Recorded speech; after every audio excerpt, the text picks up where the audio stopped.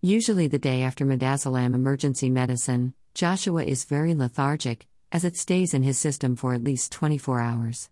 But yesterday he was determined not to miss any of his aunt and cousin's visit, and so he overcame the effects of the powerful drug.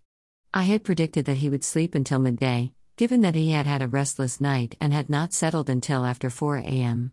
But he must have heard my sister and I talking downstairs, as he was awake and raring to go before 9 a.m.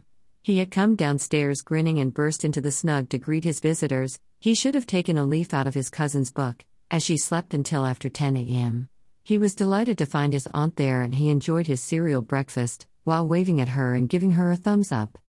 I had explained to him that his dad and I were going out for the day, leaving his aunt in charge of him, and as he had waved us off, he seemed to understand and was very happy with the plan.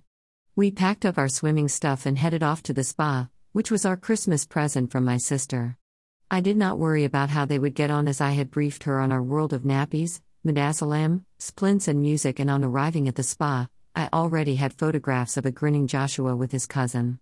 So as I turned off my mobile and left it in my locker, I was confident that everyone would have fun and that I could swim, steam, jacuzzi and sauna with real peace of mind.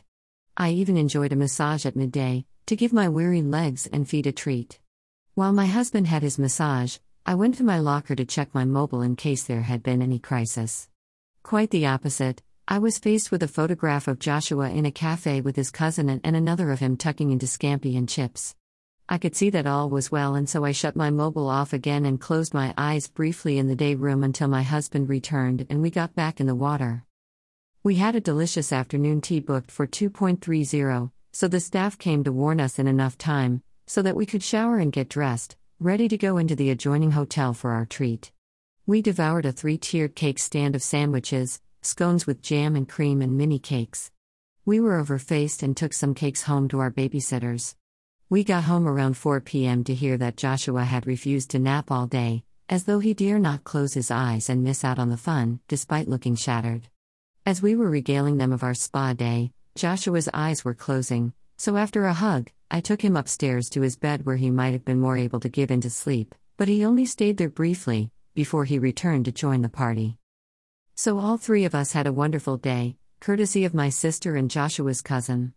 It was a very generous and thoughtful Christmas gift, not just the spa day for two, but also the offer of taking care of Joshua to enable us to go.